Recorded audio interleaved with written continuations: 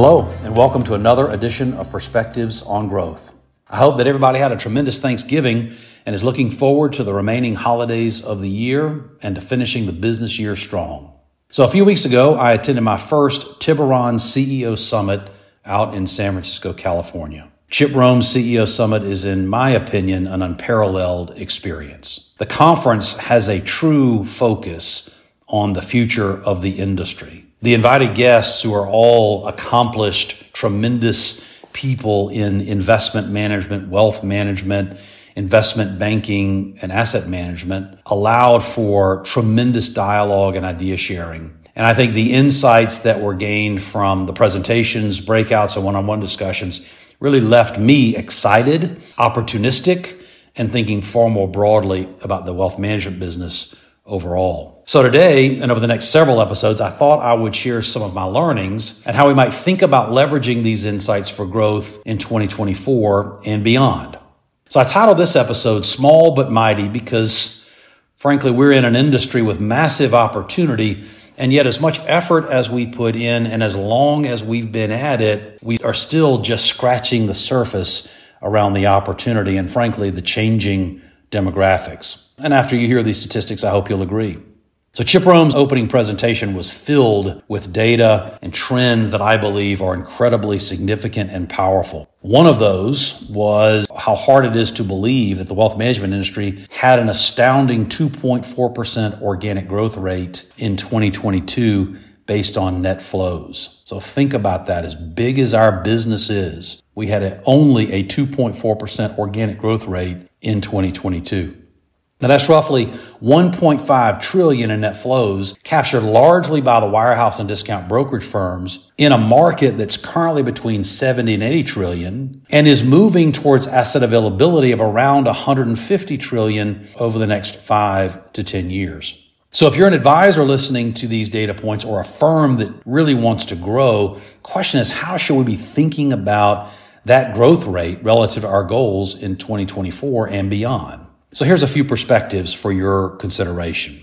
Financial services overall is, I think, currently enamored, if you will, with headlines from organizations that have had large asset lifts over the past several years. However, if you sort of break that apart and really depending upon your perspective, most of that growth occurred from acquisitions and lift outs rather than real, true organic growth. So if we really think about delivering value to clients, there should be a significant organic growth component in the mix.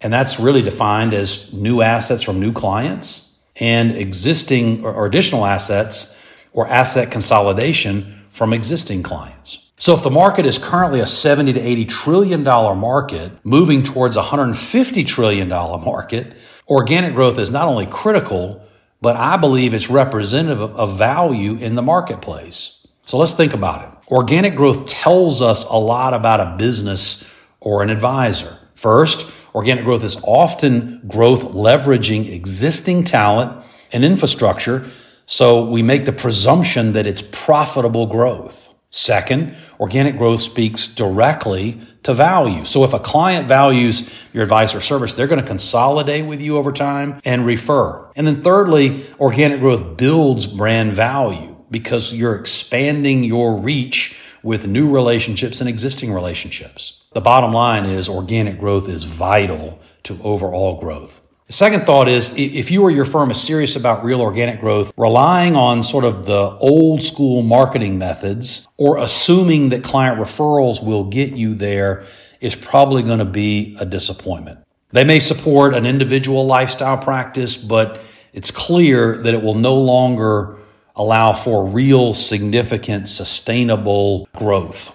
Leveraging social media marketing, however, educational marketing, identifying large prospect pools and niches will be really the only way, in my opinion, based on Tiburon's data, for firms to truly sustain organic growth and profitable growth at any real level. And then finally, fee compression is real. According to a few industry sources, the median basis point fee on managed accounts is around 40.6 basis points, down from 56.9 basis points in 2015. Now, I believe there's a lot of reasons for this. The first is simply the number of providers, right? There are just too many investment options, which really diversify the asset pools and the asset basis points and drive pricing down. Second is that value has shifted from traditional investment management, which has largely been democratized, to places where value exists for the consumer, which are in many aspects of planning, tax savings, kind of moments of truth decision-making, and largely family dynamics. Now, the scary part about the basis point decrease is that it's really slow and marginal, which means that most folks don't pay attention to it or pay little attention to it or say, my clients pay me more, or justify where they are today. It's not really a problem for me, most will say. However, the pricing erosion on the margin hurts growth and profitability over time. Therefore, we've got to take it seriously. So regardless of where you are in your business evolution, if we don't look for opportunities to communicate a different value story and then deliver real value over time, we might be out of business or perhaps just challenged to invest and grow our own business. So as we plan for 2024, what can we do differently? How can we think about things a little differently? Here are a few ideas just to get you started. First, organic growth as defined as net new flows should be a top metric on every advisor and firm in growth mode. Make it a part of every strategy session, every team meeting. It is the lifeblood of our business, and there's obviously plenty of assets that need a home. Number two, think bigger when it comes to growth. Remember, the marketplace in the United States is close to $100 trillion. To put that in perspective, the three largest independent RIAs in the United States have less than 2% of the market opportunity, and yet they generate hundreds of millions of dollars in revenue. So think bigger about asset capture methods, growth targets, scale opportunities, and methods to market your business. I'm sure that we are doing the same. And then number three, really, I think evolving our marketing commitments and efforts will become more critical as time goes on. I'm often blown away by what social media education does, niche development, and the like will continue to do to be important drivers of scale, differentiation, and growth. Speaking of niches and growth, tune into our next episode where we're going to review the 3 levers of money in motion that I learned from Chip Rohn and how to position your practice or business to capture more of this market opportunity.